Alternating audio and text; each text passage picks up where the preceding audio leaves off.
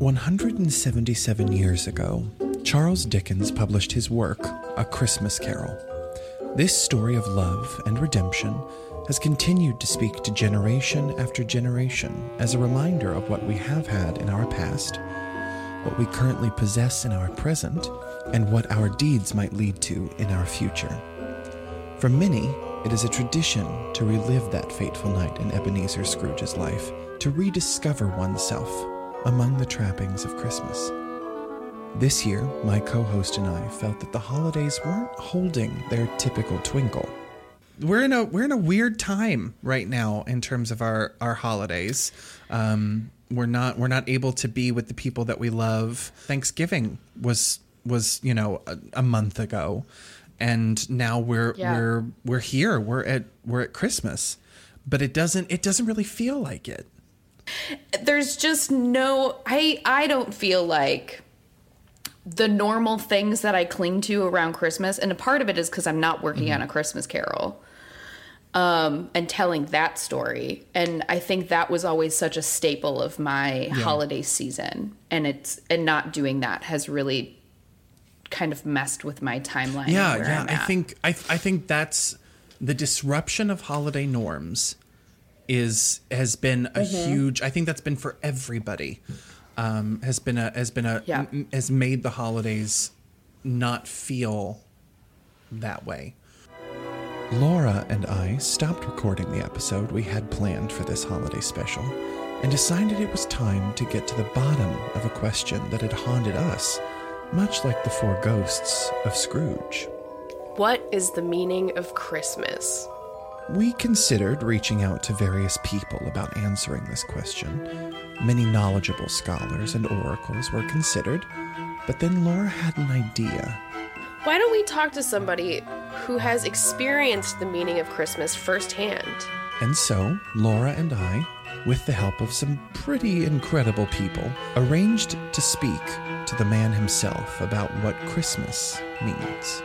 You're listening to Scrooge, the man behind the carol. So, Mr. Scrooge, it is, thank you so much for being with us. No, thank you. Thank you very much for the invitation. A podcast. Yes, it is. Thank you very much for the invitation. This is Ebenezer Scrooge, the man who all those years ago was known for his bah humbug.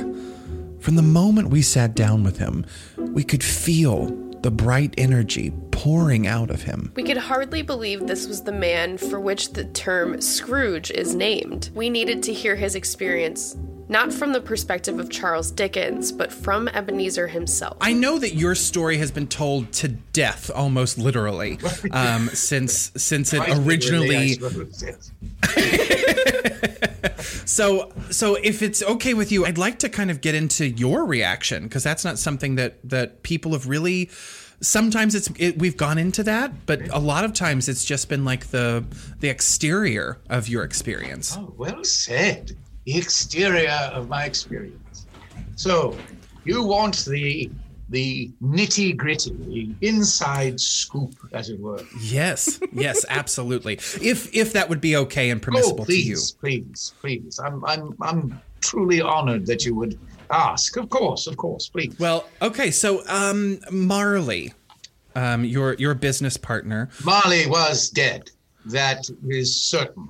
This story, my story could not be told unless we know that Marley was dead. As dead as a doornail, although I don't know why doornails are dead, but he was as dead as a doornail. To see Marley's face on a door knocker, well, I don't quite know how to describe that reaction other than humbug.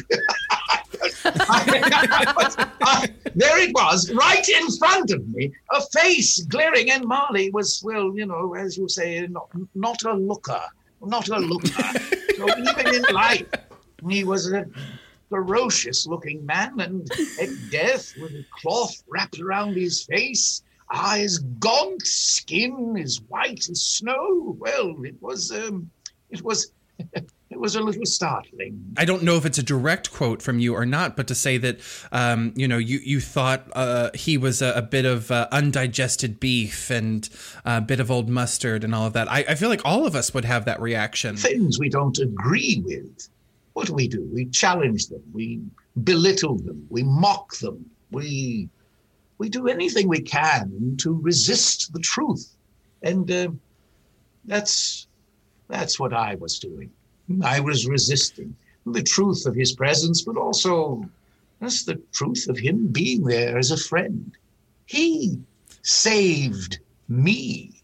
I didn't deserve saving any more than anyone else, but he, through thick and thin, through the hells of the tortures, the pain and the suffering, he reached out to me. And all I could do at that time was doubt and mock. Yes, well, that's what we do, isn't it? We doubt and mock. And what was going through your head as he was basically calling you out on all of your transgresses, all of the things that you had done? He's calling you out for them. And what was going through your mind in that moment? Well, what went through my mind in that moment and what goes through my mind now when I look back on it, of course, two very different things. Today, I'm very thankful. I recognize the truth of what he said. But in that moment, no, there was not an ounce of truth. Even when I recognized him as a ghost, I was certain he was wrong, absolutely wrong. I was certain that somehow he had just lost sight of what was important: power, money, control.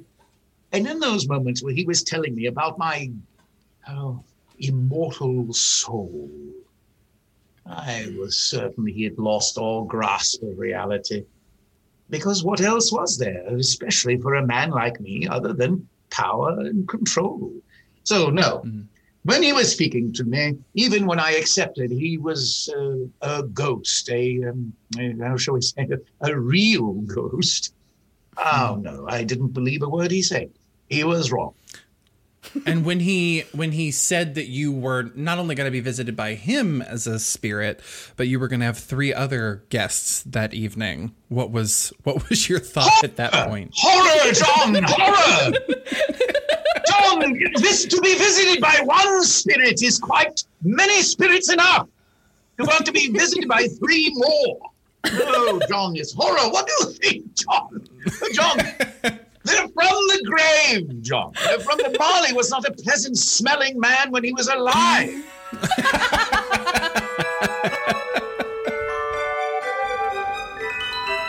So you also, in the story, when you're there when you go back and look at your schoolboy days with past, Fan comes to get you and bring you home for Christmas. Yeah. What was that like to see that moment again? Oh, Laura. Laura, who wouldn't, as you get older, oh my goodness, who wouldn't give everything in the universe for one more moment with a person? Just one more. To see Fan again, and to see her just as I remembered her, full of life and charm, splendor. That was a gift. There was no lesson there. That was a gift of a memory. I had locked that out, I had locked that door to myself. I had never allowed myself to remember Fan that way. It was the beginning of, shall I say, of my transformation. Just Fan's love, even after the grave, after she had long passed. It was her love that started my change. What more could you ask for a sibling? She was everything, is everything to me. When it seems that her relationship before she passed was such an anchor for your humanity. So I can't even begin to imagine what that loss would have been like years later. Well, it's yes, a loss. Yes, John, a loss. But John, we all suffer losses. We all suffer losses. We all have pains and tribulations. And some of us make it through and some of us do not. I love my sister, and her love for me was quite strong, but I don't want to say that it was her absence that sent me on a path, John. No, it was my choice, John. I made those choices that made me into the man that I was. Just as I made the choices that make me into the man that I am now. And I also want to talk a little bit about Fred and your relationship with Fred, because Fred is the kind of that bridge of maintaining a little bit of your relationship and with Fan after her death.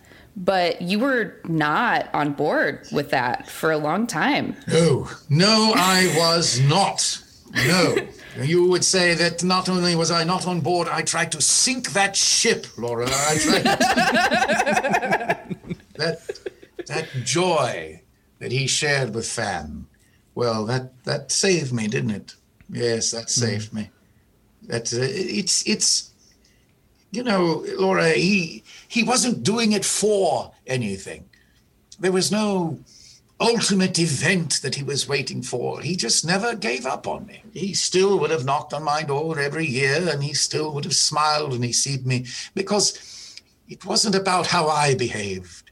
It was about how he behaved, how he saw the world. He was a gift to me, and one that I was blinded to for many years. Oh, but since then, I have knocked on his door, Laura. I have knocked on his door at every hour of the day. I have returned his joy sevenfold. And I would say that sometimes not all hit a welcome hour.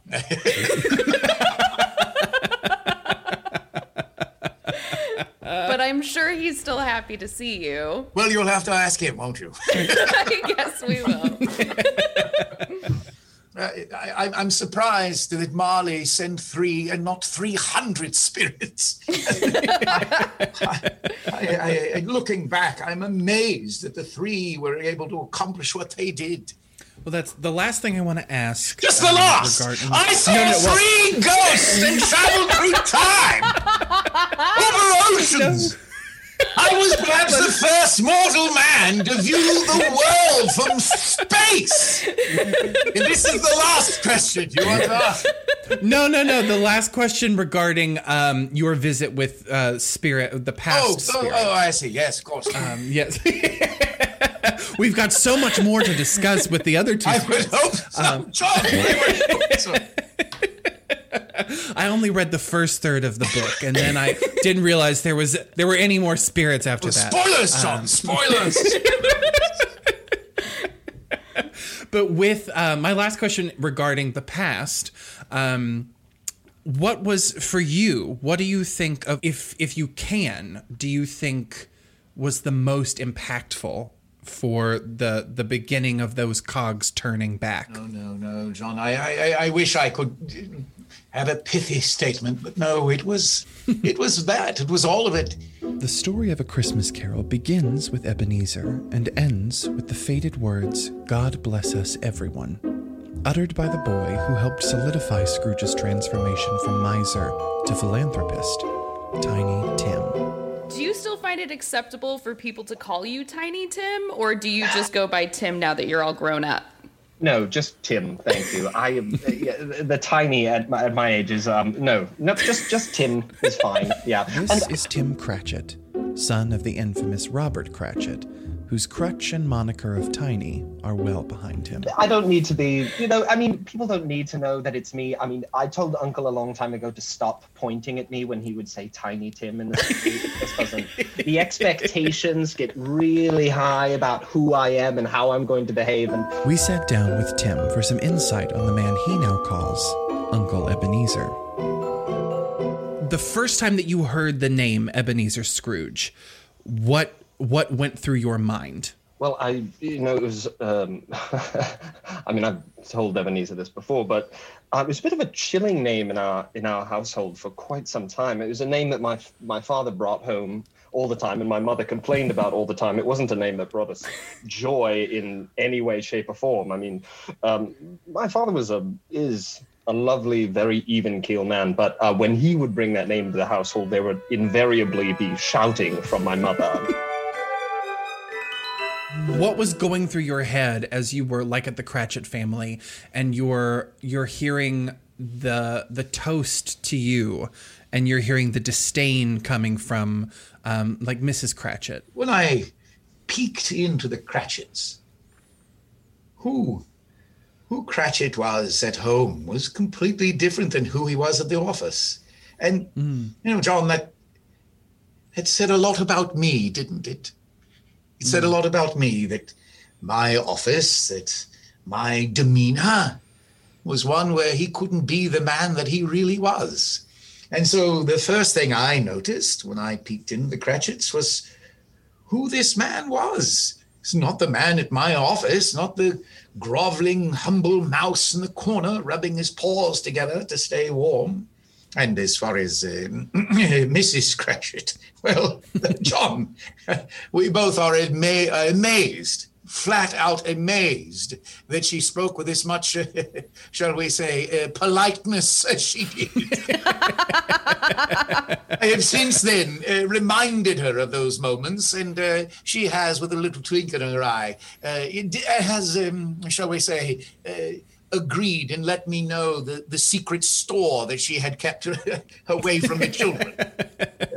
What was your knowledge of his family up until that moment? Oh, John, what is a family but hanger-ons? Just more things to spend money on when money should be kept and counted. A family is a burden, John.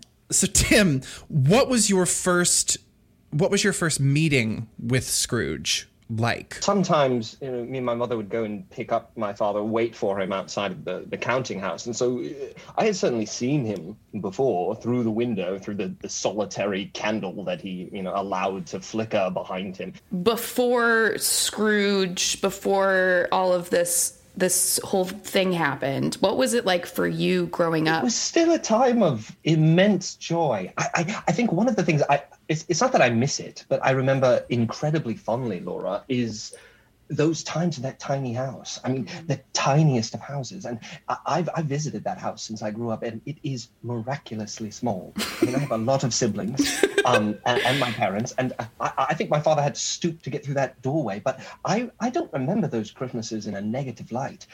My father and mother were marvelous at stretching the tiniest amount of sort of food and joyousness to fill that tiny house. I remember that I was ready for change, John. I was ready. After I had seen Christmas Present, after I had seen some of the joy, some of the suffering, the need, after I had seen Tiny Tim, and Present told me that there was a crutch at an empty chair at the table, I was ready for a change, John. I was ready. But it took Christmas Future to remind me how very brief a moment we have with each other, John. What was it like for you, Tim, to hear the story of Scrooge experiencing your funeral? Throughout the years, I don't think as a very tiny boy, you quite realize the seriousness of the situation you were in. I think my parents did. I mean, I know they did for sure. And some of, Peter and Martha, I mean, some of my siblings certainly knew that I was not well. The first time I heard Scrooge talking about my funeral, I mean, it was a bit chilling, to be sure. But I remember in that first telling in particular, Scrooge taking extra care to look at me and to make sure that I knew that certainly was not how the story would end. You could tell that just by the way he looked at me, that there was going to be a turn, that something warm was coming. And I think that I grabbed onto that sort of a bit of a life raft, to be honest, and followed that through to the end of the story. But it took Christmas Future to remind me, John, there is no time to waste. A second, a breath. Every second we have should be cherished, John, cherished. There's just not enough time to reach out, to draw them in, to help our fellow man, John. And without future, no, I would have been a well-intending, well-meaning person who had plenty of time to take care of other people. Tomorrow, perhaps, I feel a bit tired today. before this experience, had you thought about your future? And if so, was it something that you wanted to see, or is it something that you did not before you were actually confronted with it? John, I've never been asked that before. No, I don't think, John, I don't think I ever thought about my future. I think the furthest futuring thought I had was just about the exchange of coin from one hand to another. How good a deal I could make from this person on the next day or the next week when rent came due. But no, I don't think I ever imagined myself. I don't think I ever took the time. While we did speak to both Tim and Ebenezer on separate occasions, we couldn't put this story to rest until we brought them together to reflect on their legacy. We have a special guest joining us this evening. I hope it's not one of the spirits, John. I very much appreciate what they've done for me, but I hope never to see them again. Oh, dear God! Oh, thank you so much for having me. It's an absolute pleasure to be here with my, now I guess I call him Uncle Scrooge. Timothy! How are you, Mr. Scrooge? How are you? I feel like we just saw each other. It's strange to sit down and have people grill us, but it's as always. Oh, it's a delight, Tim. It's a delight. But I mean, the first time I actually met, it was a bit scary. I will admit. I mean, so he sent the turkey, which we didn't know at the time, that huge one, absolutely delicious. And the next day, my father went off to work, and that evening, bursting through our doorway, was the horrific form of Ebenezer Scrooge. But it was very disconcerting. I think there was a full moment of sort of silence and this sort of horrible unused grin upon his face. I mean, it's like some sort of animal bursting into your comfortable home. And my mother, I think at the time, grabbed a kitchen knife of some kind, just quietly, just to make sure. But but my father was there, quite dumbfounded with Scrooge, and it took a while, but.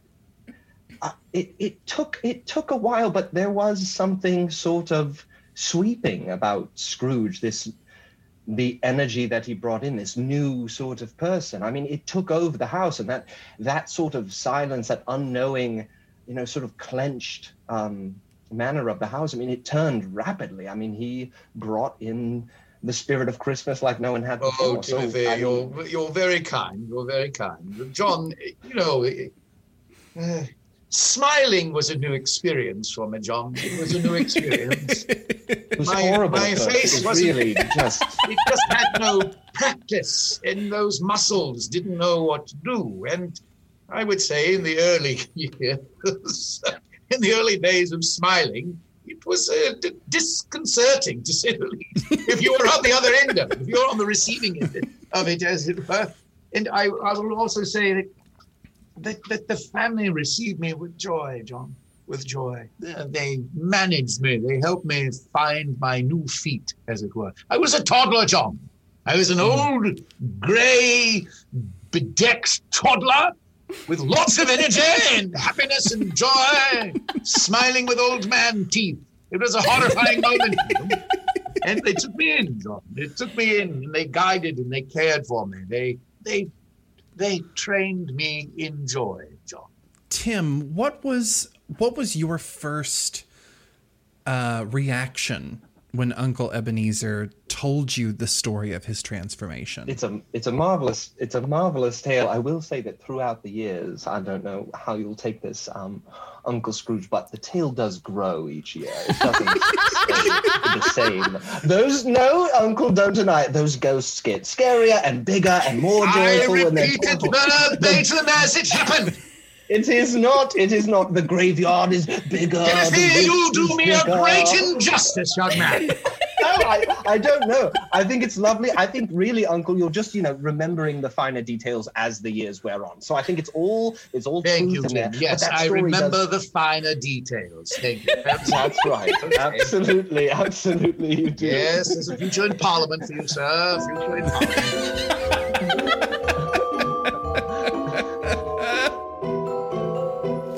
Well, it's so interesting, like hearing you speak about particular people, especially over that evening. And because you talk about the light and the joy of your sister, the light and the joy of your nephew, and then the light and the joy of Tiny Tim and of the family, of the Cratchit family in that moment. And so it seems to me that you were even though you may not have subconsciously, like you may not have been intentionally seeking out that light, but it seems, especially hearing you talk about it, that you were very much drawn to it, even though you didn't know that you were drawn to it. Drawn, what a great word, John. Drawn to their light. Yes, I don't know that I chose to go towards that light, John, as you said. No, that's the power of love, isn't it, John? It draws people to it. And what a debt of gratitude. A debt that shall never be paid to all those people who have loved us when we were at our worst, John, at our worst. Love pulled me towards it, which is why, John, why today it is so important that we let love shine through us, because God knows, John, there are so many more out there, John. So many more like myself that need me, that need my light to shine, to draw them in. So yes, John, Fanny and the Ratchets and Fred, and it's just their love drew me to them. And I'll ever be thankful for that, John. Ever, ever, ever. If you had to describe Ebenezer before that night, before that Christmas Eve, in one word, what would it be? Ghoul. And then ghoul. Okay, very nice. That came out very quickly. It's a child's word, isn't it? I mean, of course, a monster. It's a monster. I mean, that's what it was. It was just lurking, sort of like, and he had the stick, the walking cane all the time. So he's like this three-legged, sort of hobbling, shadowy beast.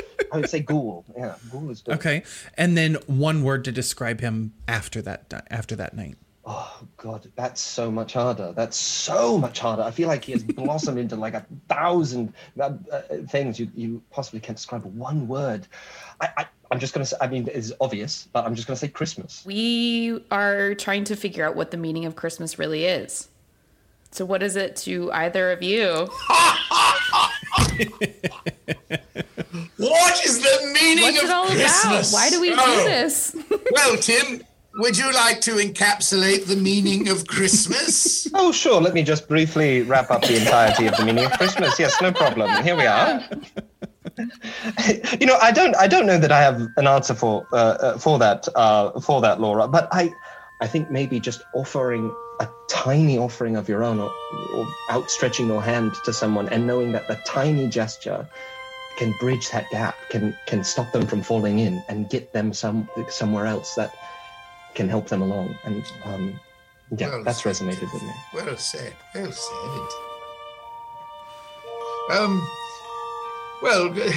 The meaning of Christmas. Well, there's the Mass of Christ, of course, but I would say that beyond the religious context, there is some point where we recognize, there's a moment where we say we must reach out to each other. We must remind ourselves that the person next to us is not just taking up space, it's not just breathing our air, that there's a living human being there. And as Tim said so beautifully, it's the day where we remind ourselves to reach out, to help them across that gap. That's the meaning of Christmas. Remind ourselves that we all need a hand. I guess my discovery would be the meaning of Christmas is love. What makes all of our collective memories of Christmases past, present, and future is love. Merry Christmas, John. Merry Christmas, Mr. Scrooge.